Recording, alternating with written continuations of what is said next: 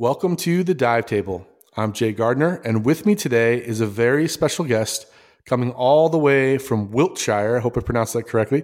Wiltshire in the UK, Mr. Gareth Locke. And before I let Gareth introduce himself, I want to brag on him a little bit. If this is not a name that you know or you're not familiar with this work, one, do get familiar with him. But Gareth is the founder of The Human Diver, which you can find at www.thehumandiver.com. And The Human Diver focuses on human factors in diving. They offer courses, training, and support for those who want to be kind of the new pioneers in diving excellence. And Gareth has worked to train other instructors in human factors and has been on a mission to apply human factors and master the dive. Gareth is also an author, so we share that in common. I've lived in the author cave and had that come out on the other end. And he wrote Under Pressure, which is an exploration of this work. And he is also a documentarian, and he released If Only. So Gareth, we're really, really stoked to have you on the show at the Dive Table today. How are you? And I would love for you to introduce yourself to the listeners out there. Brilliant. Thank you, Jay. It's great to be on podcasts. The ability to just engage with people and tell stories and answer questions. One of the real challenges is trying to get these concepts across, which people just think, oh, it's just common sense. Surely that's the way things are.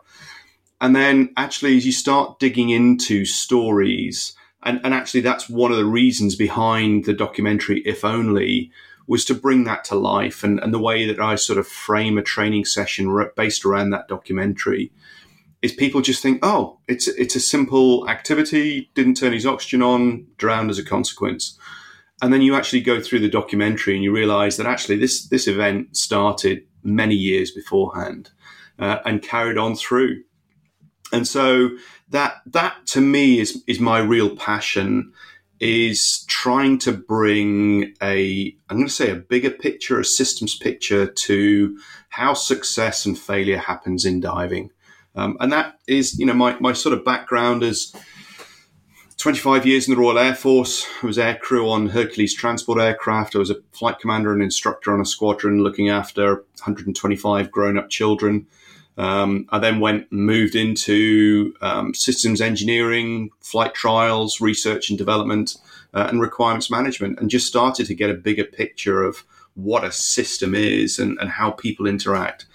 And then sort of 2012 or so, I wrote a white paper about how do we go about improving incident reporting in diving. And that was really taking knowledge from the aviation sector, from oil and gas, where I'd worked as well, and healthcare, and saying, right, how do we apply this to diving? That's really where my passion has been. And it's sort of come, sort of full circle. I've delivered training programs, as you said, sort of face-to-face online programs. But I'm now just about finishing a second master's degree at Lund University, looking at what are the factors that influence people to be able to tell stories following an adverse event. And so I've run some focus groups and some interviews. And at the moment, I'm just collating that and going through the data to pull out the themes. Because invariably, the organizations say, where's the evidence that lack of human factors training is an issue? Because there's nothing in the incident reports that say that. Mm-hmm. It's like, well, that's because nobody's looking for it.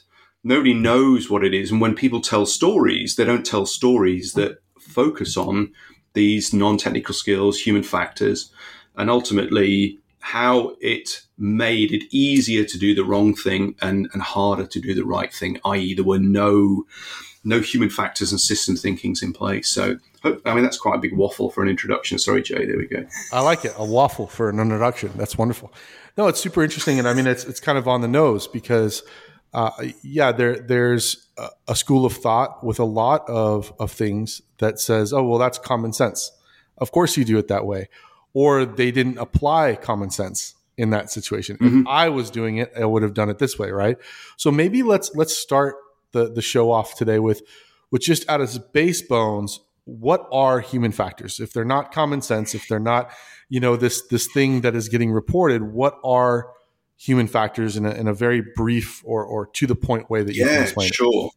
So, human factors is a science. It's predominantly design science. It's about making it easier to do the right thing and harder to do the wrong thing. So, how people interact with other people, how they interact with equipment, how they interact with processes, and how they process that information themselves and their sort of cognitive thoughts. And then a lot of what I do is a subset of that called non-technical skills. So what we're talking about here is decision making, situation awareness, understanding from that situation awareness, again, is a misunderstood term, but situation awareness is the ability to sense stuff, process it, and then project into the future what's likely to happen next. So we collect some information, we make decisions, how we communicate effectively and how we reduce miscommunication, how teams operate in terms of teamwork, the dynamic nature of that, how leaders act and respond, and how followers and predominantly students respond, and these things called performance shaping factors of what makes it harder to do the right thing. And that might be stress, fatigue, it might be confusion, it might be time pressures. So it's all about understanding how, if you and I were going to go on a dive, how we would set ourselves up for success and how we would preempt and how we would spot errors or error likely situations developing, trapping the errors before they became catastrophic. And if the errors do occur, what can we do to mitigate them so we don't end up with a loss of life or a serious injury? Right. And kind of the foundation here is not just in diving, right? There, as you mentioned, there's aeronautics in the medical field, in industrial design, so on and so forth. There are human factors, which is the study. And then there's the application of that, which is both on the design side and, like you're saying, in the non-technical, the design side of applying these things. And so the application to scuba diving, I think, is what's really interesting, right? It's, again, coming from a different perspective, learning tons from all these other places where, let's say, there are some more regulations around having to do this versus the option to do it or volunteering to do it in diving in a recreation versus an occupational standpoint. And so I think it's a very interesting kind of crossroads between these things that you've taken and said, hey, we can learn from these things and apply it to our passions or our recreation, which is diving. Yeah, totally. I mean, just even as a simple thing, and I don't know what the name of the company is, but things like where you have a knob on a cylinder, you unwind the knob so the cylinder's turned on, and you see a red or a green color that's on the cylinder valve. So now you know it's in a set state. That's human factors design user experience. Or it could be having a brief, and when we get to the end of the dive brief, instead of saying, okay, has anybody got any questions, which is a closed question and invariably shuts conversations down. Okay, Jay, tell me what you're going to do when we get to the bottom of the shot line. What are you expecting to see and which way we're going? And that's an open question. So this range of what human factors is about is huge. And that in itself causes problems because people don't realize the scope of it. Yeah. And I think that's a really good point in the sense that it's not just nuance. Some might say that that's a nuance, right? In the way that you asked that question, but it's actually intent and it's return, right? What you get back from that. Yeah. And I think what's really interesting is, again, across the spectrum, as divers, we might be, just thinking about ourselves as a diver, my gear, my body, my enjoyment of the dive. Yeah. Then we have the layer of the team. Then we have the layer of the classes or courses that we take and the instructors that are there. And some of us are instructors and students and divers and teammates here and Insta buddies over here. And there's lots of scenarios we find ourselves in that are very varied, for lack of a better word, in diving. And so does this apply only to me as the diver thinking about myself, or how does it kind of apply across the spectrum of diving? So, you just described the different layers within sort of a systems thinking that you would have the individual diver and their equipment, and how they would interact with that. And then you've got the team, as you say. But the team, lots of people think, well, I don't go team diving. I have a buddy, I have an instant buddy. But actually, anybody who's been in a training class has been in a team, because the instructor is the leader of a team of students. They are the followers that are in there. And so instructors need to be taught, in effect, leadership skills and recognizing the power and influence they have over their followers. And that's one of the things that's come from aviation, is this thing called the authority gradient. And it came, it was really found in the sort of 60s and 70s and 80s, listening to cockpit voice recorders, where you'd had an old school captain who was very authoritarian, very directive, and you would have a young co-pilot or flight engineer, and the cockpit voice recorders would show that the co-pilot and flight engineer knew that something was wrong, but they were unable to speak up. So you draw the parallels with a diving example, where you've got an instructor who's been around for ages. We've always done it this way. And the student looks at the instructor and it's like, that kit doesn't look quite right. But you know what? I don't want to say anything, because the last time I did, I got chewed out. So I'm just going to sit here and stay quiet. And you know what? Well, he's the instructor anyway. So he will solve it and it'll all be okay. So we end up with this sort of diffusion of responsibility. So, there's a team straight away that people don't realize is a team. Then you're dealing with a captain of the boat, and they've got responsibilities. And that's an interesting piece, because that responsibility is different where you are in the world. In the States, they're very much the captain, take responsibility for everything that happens, including what happens in the water. Whereas in the UK, the captains of the boats are invariably taxis that are taking you to the dive site, you drop you off, and you sort out your own safety in the water, and they've got to get you back safely on the boat, and then you're their responsibility. So understanding those nuances is also part of human factors and the systems thinking pieces. Organizations, how they certify and do quality control. Everybody's going to drift, everybody's going to make mistakes. So what do you put in place to make sure that we reduce that drift? And organizations have got variable quality when it comes to quality control. Manufacturers, they've got standards, but there are very few human factor standards of interactivity or interaction with equipment, because it's not mandated. But they could really do with that. So there's lots of things across there's me, my equipment, I go diving, and then we've got, when you're in the water, visibility, sound, sight, the sort of how we physically interact with the world, and our reduced processing power, because now part of our brain is taken up. So we do leave part of our brain on the boat. Yeah. Okay, good. I think this is an awesome kind of overview to what we mean, or what you mean when you say human factors, and then how do they, why is this important for diving? I'm just going out to see the pretty fish. Why do I have to think about all these things, right? And so I thought maybe we do something a little bit different for this podcast today. I'm sure you've done a ton of podcasts where we've talked about human factors, and I think those are great. But I think if you want to learn more about that, there's lots out there, including Gareth's book, that you can read.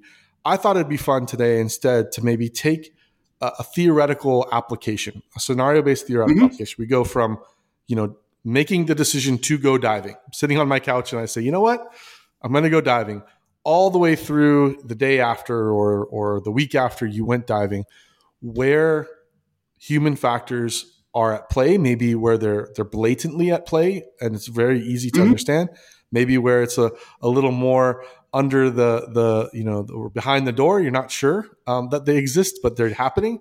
And what are the key things to think about? What are common mistakes that are made during this stage that we should be thinking about to improve? I think ultimately the goal here is to make not only a safer diver, which is absolutely critical, right? To increase our personal safety and our team safety and so on and so forth. But when you're in that mindset, when you're able to understand and think through things, not just training on the equipment, but training the mind, you then are also, I think there's this direct relationship between the safer and more confident we feel, the more enjoyment we get out of that activity. And so I think that's at the end of the day, that's really what you're talking about, is having more fun. But we get there through that safety and Oh yeah. and that portion. So what do you think? You up to do that today? I'm game on for that. So you tell me the story as it unfolds, and I'll start pointing out things. But one of the first things before we start going, I think, is just to hang on to the bit right at the end. My view is that safety comes as a byproduct of high performance. And so it's that bit about comfort.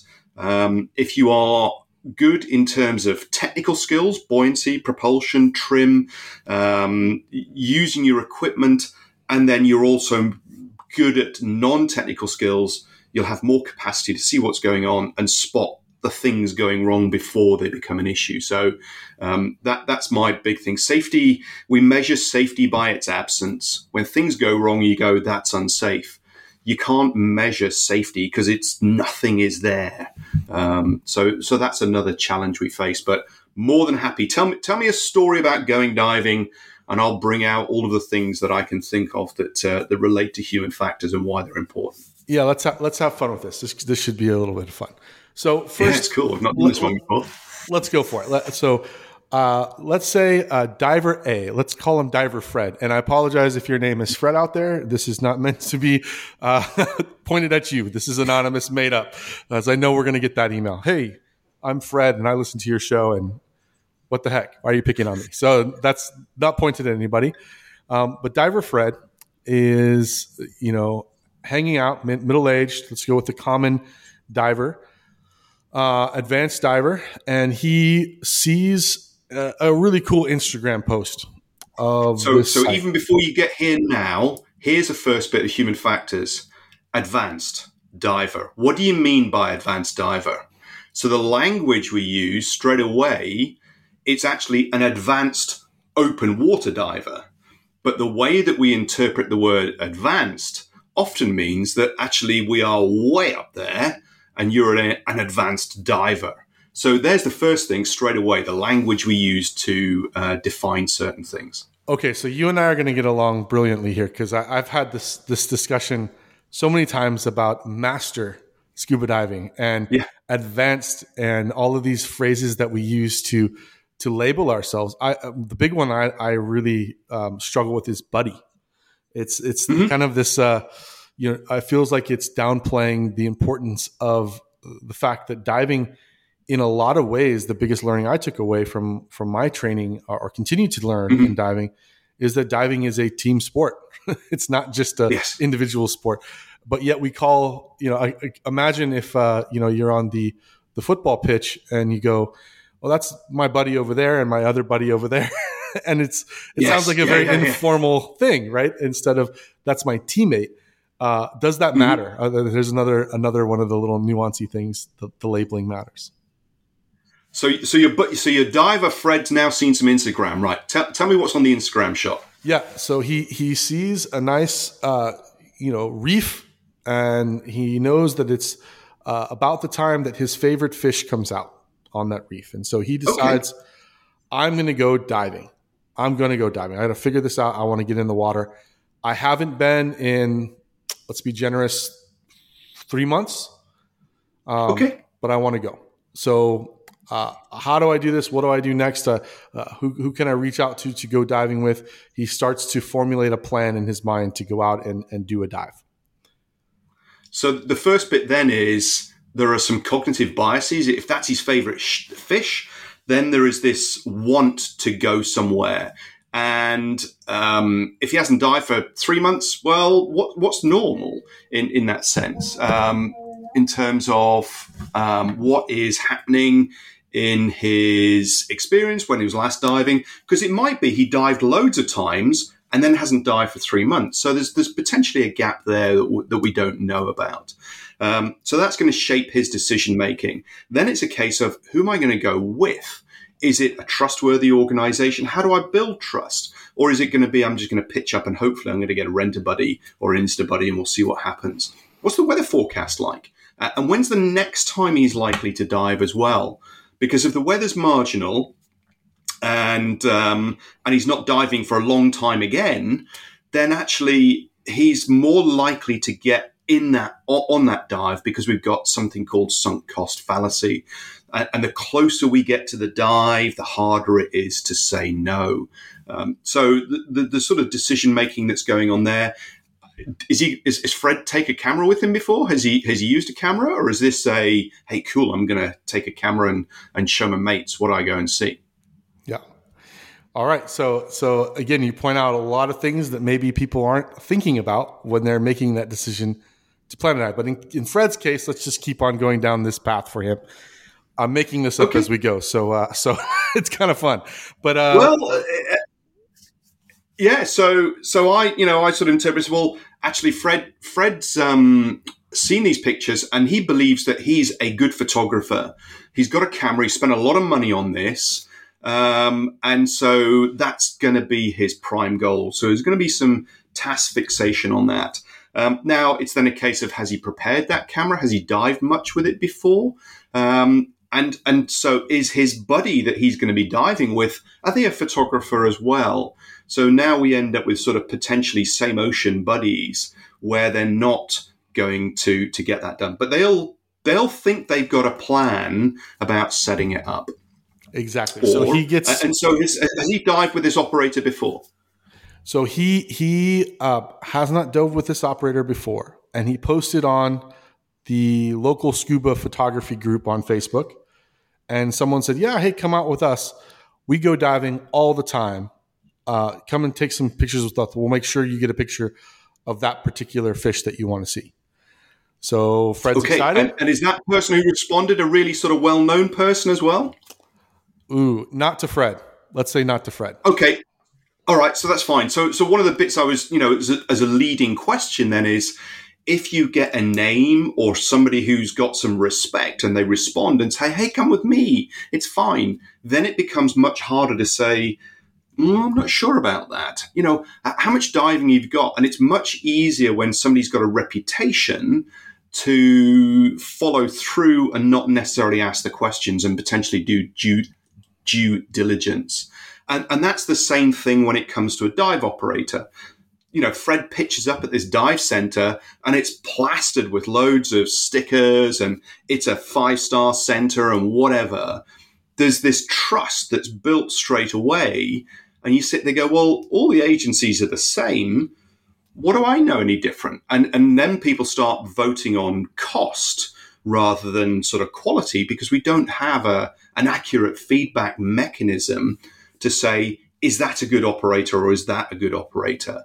If everybody appears to be the same, then price becomes the discriminator when it comes to choosing who we operate with. Yeah. So I would say that Fred's pitched up at the day. On the day, he's used his gear. He's checked it. He's a bit of a diligent diver in that sense. So he has done some preparation the night before. And because he knows that sometimes he forgets things, he's actually got a checklist that makes sure that he basically ticks off his BC, his fins, his mask, got a snorkel if he wants it. And so he puts all of his stuff in a box. And he also takes with him some emergency equipment as well, because he's heard stories when people have shared, bad news stories where people have got swept off the reef or whatever. So he's using previous knowledge to help shape what's going on. And he's using a checklist to make sure he doesn't forget something when he gets to the other end. He also knows that actually the proverbial can hit the fan. And so he knows about his insurance and making sure that that's in place. But he trusts the insurance company to manage the recompression chamber for him. And I know that this is one of the big issues in Florida is the lack of recompression chambers from a health availability point of view. So, as somebody on the outside, we can sit there, he's diving in Florida.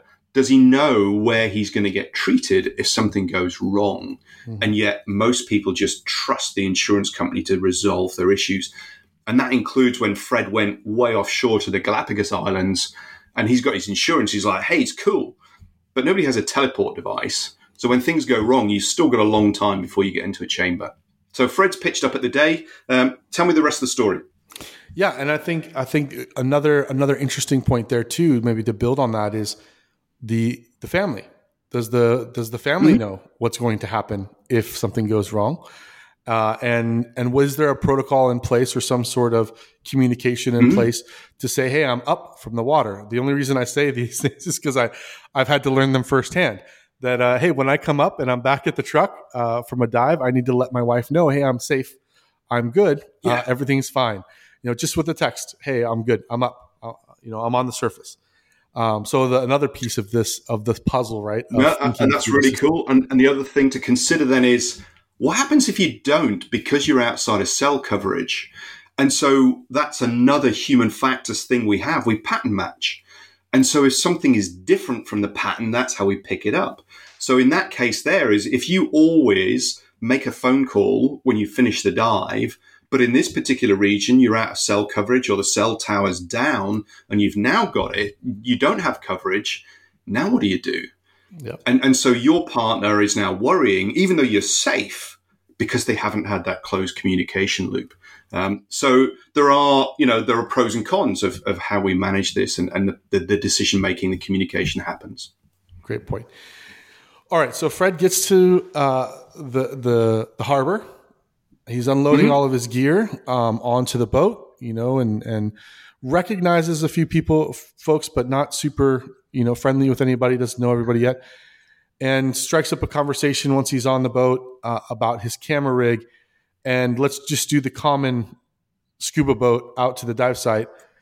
Someone or a few people start to give advice about how he should reconfigure his camera rig, and they're looking at his other things.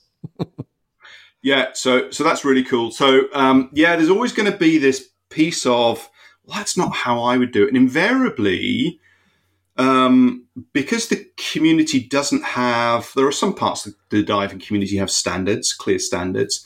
There are lots of gray areas. And we don't know what's right or wrong because we don't hear when things go wrong. We don't hear those stories. So we go back to pattern matching. We'll look at positions of authority. We'll look at how confident somebody is. We'll look at their equipment and see, oh, that looks streamlined. Oh, maybe I'll try it. And if they're really convincing with their argument, you might adopt it.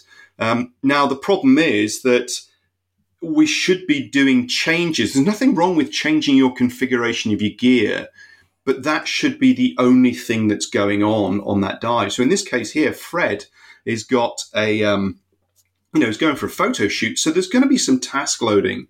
So he doesn't really want to change the configuration. That's really what you want as a shore dive with a buddy or a quarry or an inland site where actually you can reduce the number of variables that are happening.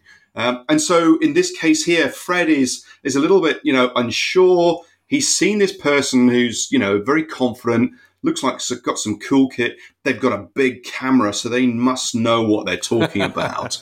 And so, the shiny stuff is an influence on how we make those decisions. So Fred takes some of these ideas on and he starts modifying his gear and he breaks something.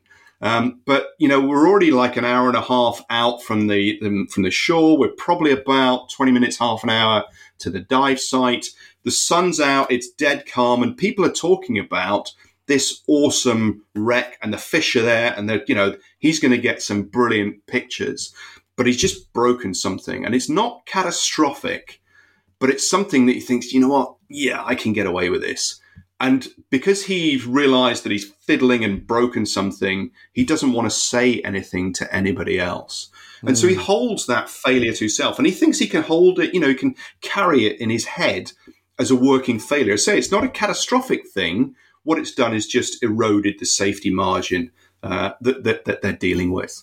So they start getting closer to the dive site and it's a warm day. So he starts getting geared up and he starts to sort of get hot. And it's this is always this trade-off, especially in temperate areas where I would say something, if you're talking about the States, you can end up with very warm air temperatures, but quite cold water temperatures, the same as somewhere like Malta, where you can end up on doing a deep dive where you need to have like a 400-gram undersuit to go with a dry suit. But the top side, it's, I'm going to say centigrade, 30 degrees centigrade. What's that? Double plus 30, sort of 85, 90, 95. Where actually you don't want to be wearing that. And so you're going to get thermal stress, and thermal stress reduces your ability to make sound decisions. So we're just about to jump off the back of the boat. Back over to you, Jay. What's happening now? So now Fred decides, hey, that little thing that was broken, it's on my mind, but let's jump in the water and let's make sure, I'm going to actually make sure it's okay before I descend. And so he jumps off the boat. He's getting his mask on. He's spitting his mask. He's, thinking about his camera. He's got that secured to him in some way. And he looks around, and all of a sudden, everybody's giving the thumbs down. They're ready to go, descend. Mm-hmm. And he didn't get a chance yet to check that little thing. Yeah, so it's just like, it'll be okay. I've got to follow those through, because actually the dive guy said, follow me down. The current's going to pick up, and I need everybody to be close together. So there's a time imperative to get down. And so they go down the shot line, the anchor line, into the reef to where they're going. And the current's quite strong, actually. And so Fred's working quite hard. You said he's a sort of middle-aged guy. And I would say, as a sweeping generalization, most middle-aged people are not as fit as they could be. And some people are way off where they should be. But Fred's the sort of slightly below average. So he's working a little bit harder to go down there. And he's still fiddling with his camera to get it sorted. And so his task focus, his awareness is shrunk quite in. And as a fairly novice diver, he hasn't got huge experience, and he doesn't know how to scan the scene, what to look for, what's important. It's a case of follow the camera, follow the guide, and we'll get down to the dive site. And so he's working quite hard to get down. And because he hasn't dived in this area here, and he's not been at this location, he's got some slightly bigger cylinders. So he wasn't quite sure about what weight to stick on. So he's whacked, another 4 or 6 pounds on just in case. Because he doesn't want to be light at the end. So he's working hard. And so they get down to the reef, they start the fish, and he is just super engrossed in his fish. And he's taking pictures, and everything's there. And he looks up, and it's like, oh, where's everybody else? Yes. And so there's this bit of team mutual accountability. What we should be doing is looking out for each other. One person takes the shot, and this is why photographers, I used to do a lot of underwater photography, and I used to get really criticized because I would get tarred with the same brush. Oh, you're a photographer, you don't pay attention. And actually my team diving mentality, my aviation awareness was about take the picture, have a look around, see what's going on, go back. So constantly appraising what's going on, get back to the task. Now, Fred's not done this. Fred is really busy, and he's super happy to get some pictures, little fish in there. He now looks up and goes, now where's everybody? And his breathing rate starts to pick up. He's now a little bit worried, and he is now going, where is everybody? He checks his gas, and it's quite a bit lower than he's planned. And because he's on that reef, and he was so focused, he didn't know which way, or doesn't know which way the upline is back to the wreck. So Fred actually, in fairness to him, he does realize that, the visibility is pretty good. So what he does is he comes up and he starts looking for the showers of white, the white columns, as people's bubbles are out there. And he can see them a fair distance off because it's good viz. So he chases after the photographers and the guide. And that, in hindsight, is away from the boat. So take me over, Jay. What's happening now? He's got back to the divers, but it's taken him a few minutes to get there. So he shows back up into the pod of divers, and they're in various states. Some of them are focused on a certain part of the reef. Some of them are giving a signal up. Some of them are trying to communicate in other ways. And he latches on to the ones that look the calmest. the ones that are sitting by the reef. And he swims down to them and he sees, oh, there's another little school of these fish that I really wanted to get these pictures of. That's what they're looking at. And he has a decision to make. Should I take more photos, or which group should I follow? What should I do now? Over to Absolutely. you. And that's not an unusual decision for photographers or anybody who's in an uncertain situation and they've got some task loading. And it takes a real strong frame of mind to sit there and go, you know what? I haven't got enough gas. I'm now going to basically go and signal to the guide, I need to buddy up, and I'm going up.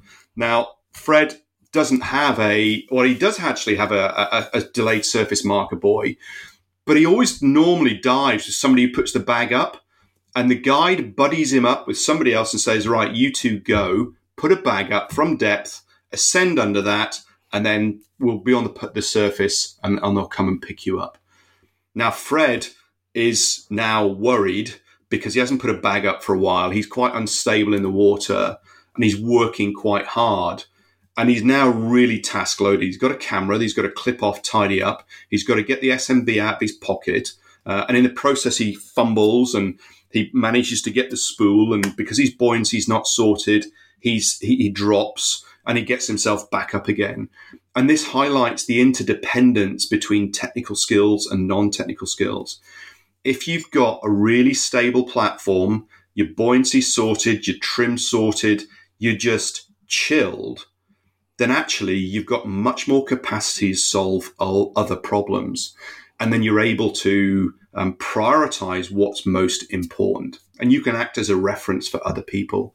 So Fred finally manages to resolve his issue, gets the bag sorted, sends it up, and he and his buddy, teammate, in this case, same ocean buddy really, make a bit of a scrappy ascent to the surface, not really paying attention to the sort of the computer, and because they're task loaded on the putting the bag, winding the bag up, and misses the safety stops that were showing on the computer and hits the surface.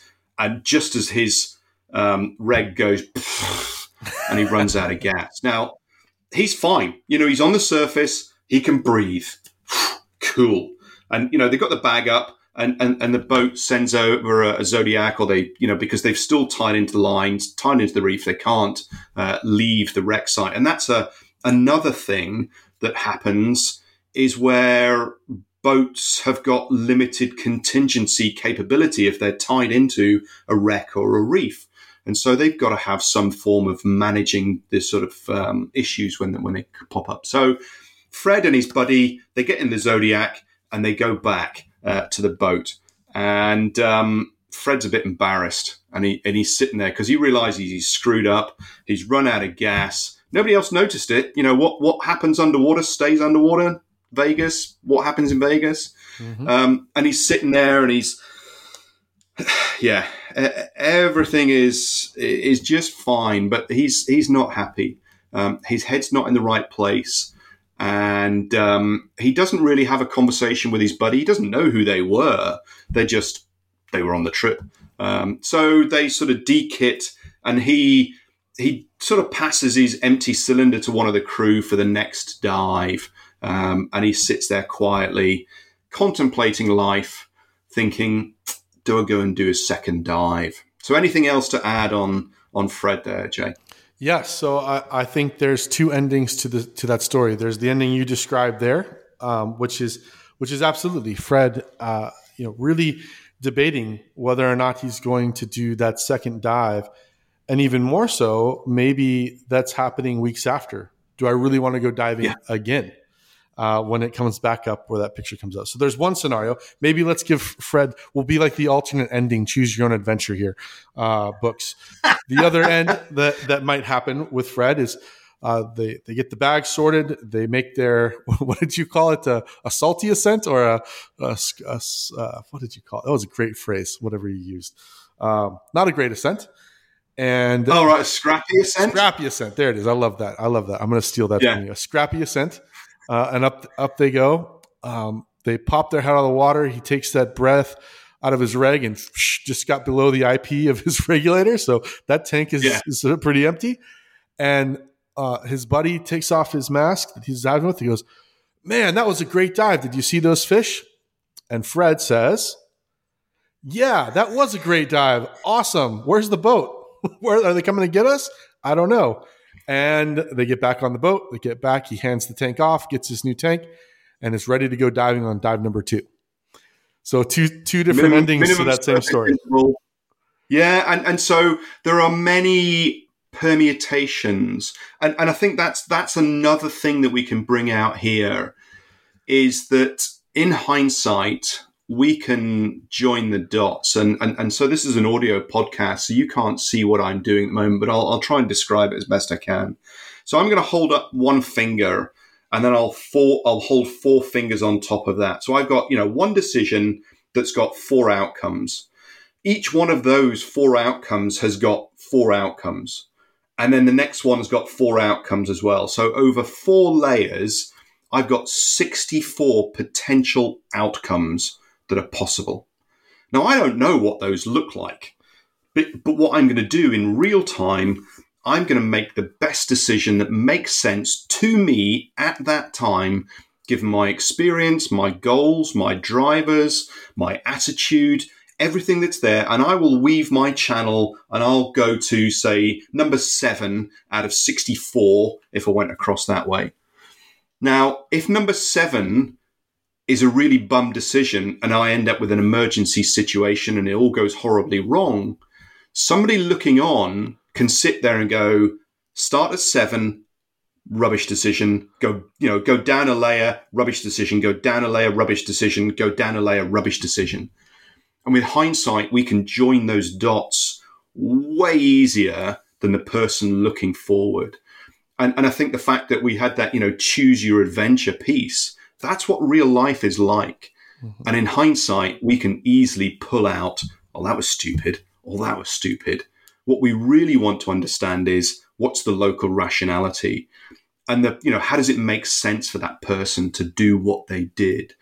And the fact that we were playing the pause game and we'd say, right, what's happening next? And what I was doing at that time is trying to explain the rationality of what's involved. But in real time, most people don't even consider that until you start getting a little bit more experienced. And one of my instructors who's based out in Abu Dhabi now, she said, Gareth, I hate you, or not hate me. She blames me for viewing the world differently. She can't see the world the same way now. And I'm like, I'm happy to take that blame. And once you see the world through the lens of systems thinking and human factors, you notice this everywhere while you're driving, while you're flying, while you're walking down the street, when you're in the supermarket. All of these things that are influencing and nudging our behaviors.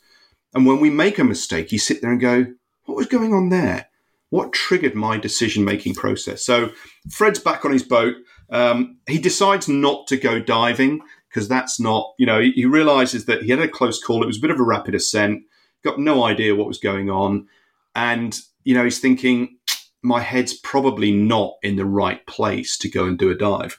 Now, others may have done. Fred's just spent, I don't know what boat fees are in the States and normal. In the UK, they're about £50, about $70. Now, if that's a 2-dive boat or a 2-dive day, and you just spent money on that, there is, again, these sunk costs. I want to commit to get more diving done. I've paid for this. I'm going to get it done. It's the same as gas in a cylinder. People will sit there going, I've paid for that gas. I'm going to breathe it all. But that means you've got no reserve, no redundancy. And in Fred's case, if he'd got back, they're starting their ascent and his buddy had run out of gas on the ascent, a pair of them would have been poorly placed. And again, that's one of those decision-making processes we have. I've ended the dive with, I talk in bar, so normally I'd have 210 bar in the start, and I'd aim to end the dive on a single aluminium 80 cylinder. I would normally end the dive with 80 bar, so just over a third from a 30 meter, 100-foot dive, which would mean I would get back on the surface with around about 55, 60 bar. And people sit there going, but that's loads of gas. You sit there, yeah, but I may have ended up doing a gas sharing ascent, but you didn't. Yeah, but I don't know. I can't choose which dives are going to be the gas sharing ascents or not. And therefore, my gas reserve is yours and your gas reserve is mine. And we go back to that team mentality piece of shared resources that are there. Man, we could talk another hour on just that, or another 5 hours on just that. How much experience that? I mean, yeah. So Fred then goes back home. He's diligent. He cleans his gear up. He puts it away, dries it, gets it ready. He goes finding the bit that's broken and addresses it because he realizes that actually, if he doesn't do it now, he will forget about it and it will get the same sort of problem. And then he says, how do I tell somebody about this? Because you know what? There's some learning to be had here. On reflection, I think other people could learn. And he's got a couple of options. He could go to Divers Alert Network with their diver incident report system and speak to Kat and Frauke there and lodge a report that could help other people. And he doesn't know what to report. So he comes to the Human Diver website and starts looking at some of the biases and the decision makings that we have. And he includes those in his reports. And that helps other people understand the context in which he was in, not the very simple bit of, he ran out of gas, he was a bit daft, or he was just stupid and he should have known better than that. It's understanding the context in which Fred found himself in, and so he could share that. And going to an organization, I'm going to say a trustworthy organization, means that he's less likely to get the toxic attacks that appear on Facebook and other social media outlets where you are trying what you think is doing the right thing because you're sharing your learning story and somebody goes, idiot, you should have paid more attention to what was going on. And actually that person has no idea what it's like to be in Fred's fins and understand his drivers and his pressures and his goals and wanting to get the stuff done. So hopefully that's covered a fair amount of the human factors, Jay. Yeah, so that's great. I think obviously for all of you out there in the Scubaverse listening, you're not Fred, but I'm sure you've had maybe an experience that you can empathize with Fred. Maybe you've had your own situation where you were hyper stressed out a little bit, or maybe over task loading, or maybe you ended on the boat with that IP. The air just above the IP of your first stage there.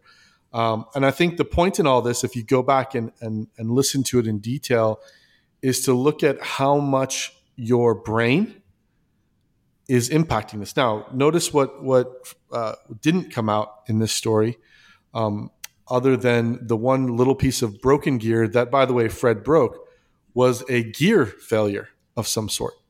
Where the BC blew up, or the tank, as soon as it got wet, it lost 1,000 psi, or whatever those things might be.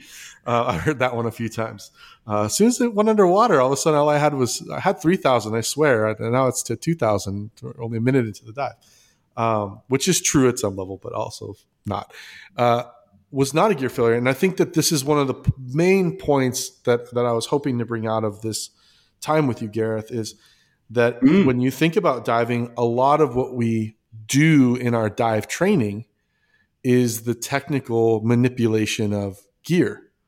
And maybe we're also getting some of the theoretical underpinnings of why we use certain gear at certain times, or why it does or behaves the way it does, right? And there's lots of different configurations. So in fact, there are even dedicated classes to this particular type of wing, or this particular use of this regulator. What I think we're seeing in this story of poor Fred here is nothing went wrong with his gear. Functioned just as it should. But there were a lot of other things happening in that dive that led to, let's call it, Fred's close call. Had nothing to do with him training on gear, other than maybe being a little more familiar with his camera gear, which again is a mental manipulation thing, not a gear failure thing. So I'd love for maybe you to wrap this up and talk about how do we balance out those things, the difference between when we're training, the high intensity we have on manipulating gear or a theoretical understanding of pressure and gas properties, against how do we check that our decision making, our communication, right? The factors that go into our situational awareness, the way that we cooperate or don't cooperate with a team. How do we start to train that aspect of our diving, as well as, and not to say that it's either or, as we're also training the technical side and the theoretical side? I think the first step is recognizing that there is a cognitive thinking part to diving. Because if you don't accept that, you don't actively acknowledge that, then actually it's really difficult to make some improvements. I put a framework together for a paper that I co-wrote, and we were talking about how do surgeons get successful outcomes in the theatre.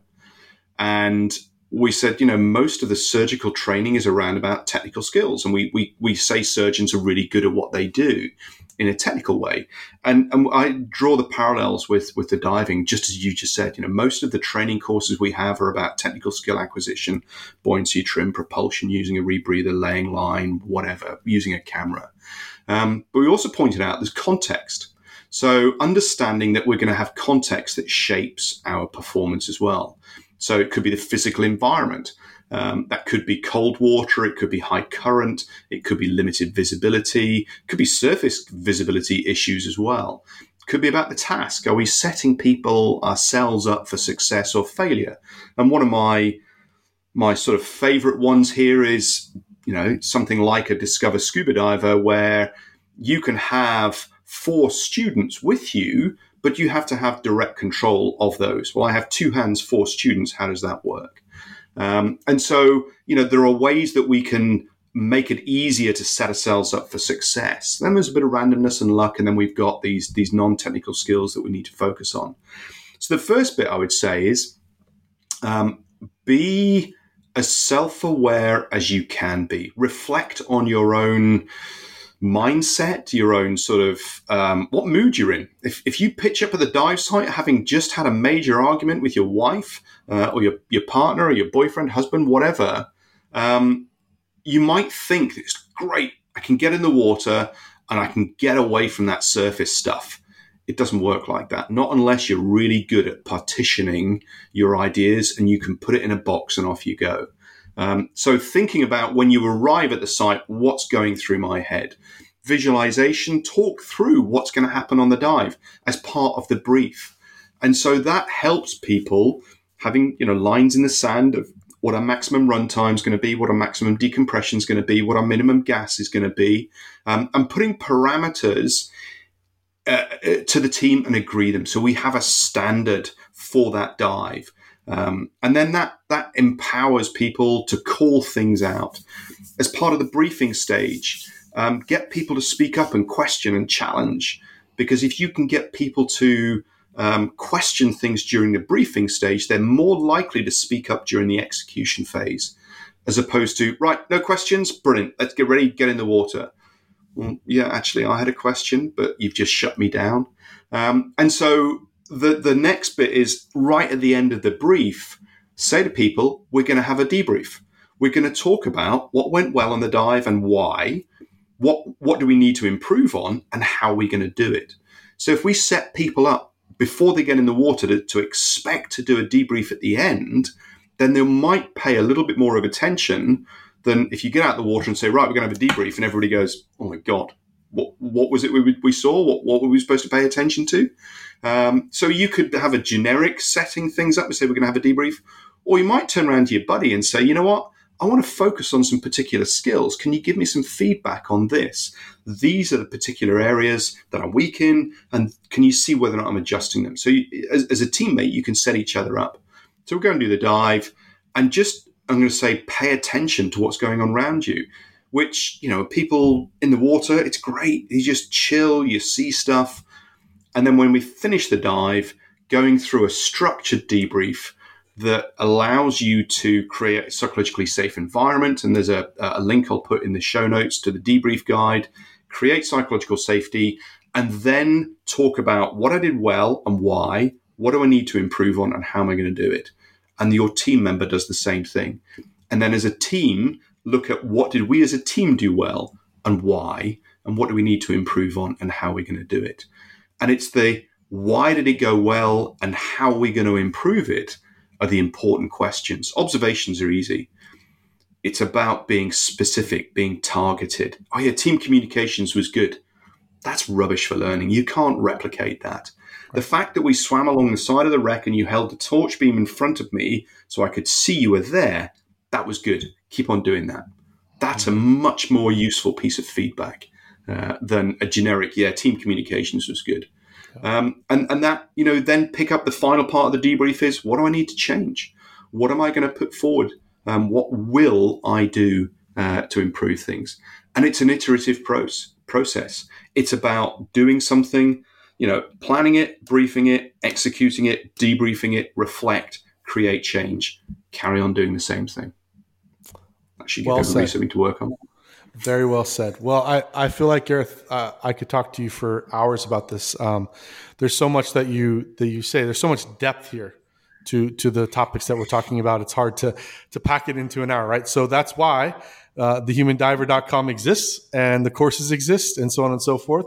That if you want to unpack more of this, which I highly, highly encourage from Gareth, there's the book, there's thehumandiver.com, there's the courses, there's so on and so forth. And not only that, there's talking with your scuba diving friends and teammates and clubs and having these conversations that bringing them out into the open. So it's not even a requirement to go through a course to start to practice some of these things, right? It's not a certification, right, Gareth? Oh, no, not at all. And what I would say is one of the simplest things you can do is if you go onto the Human Diver site, go up to the top, click on If Only, which is where the documentary is.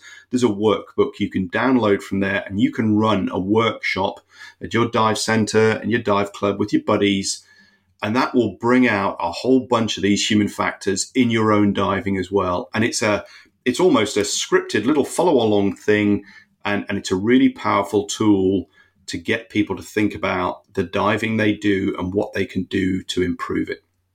And think about that. You can do all of that while eating popcorn and eating licorice, watching a movie. So, I mean, it doesn't get much easier than to apply human factors to start, Wouldn't right? Eat licorice and popcorn together, though.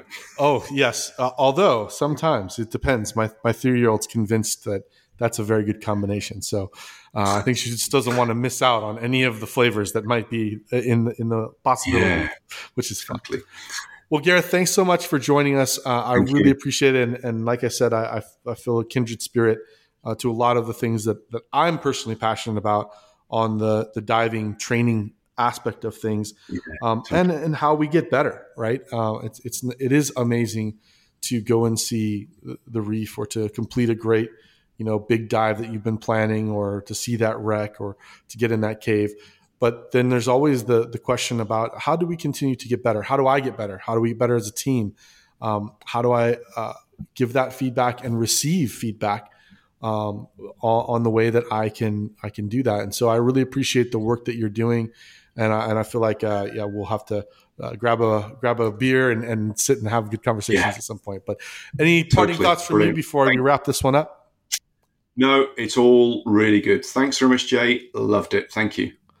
Awesome. All right. So if you enjoyed this episode and want to be a part of this dive table community, you can join by making sure you subscribe to this podcast wherever you listen to your podcast, so you get notified when new episodes drop. You can also go to the new fancy YouTube channel that producer Tanya has been working through, and you can also join us on Facebook at the Dive Table Group. Thanks again for joining us, and we hope to have you back on the next episode of The Dive Table.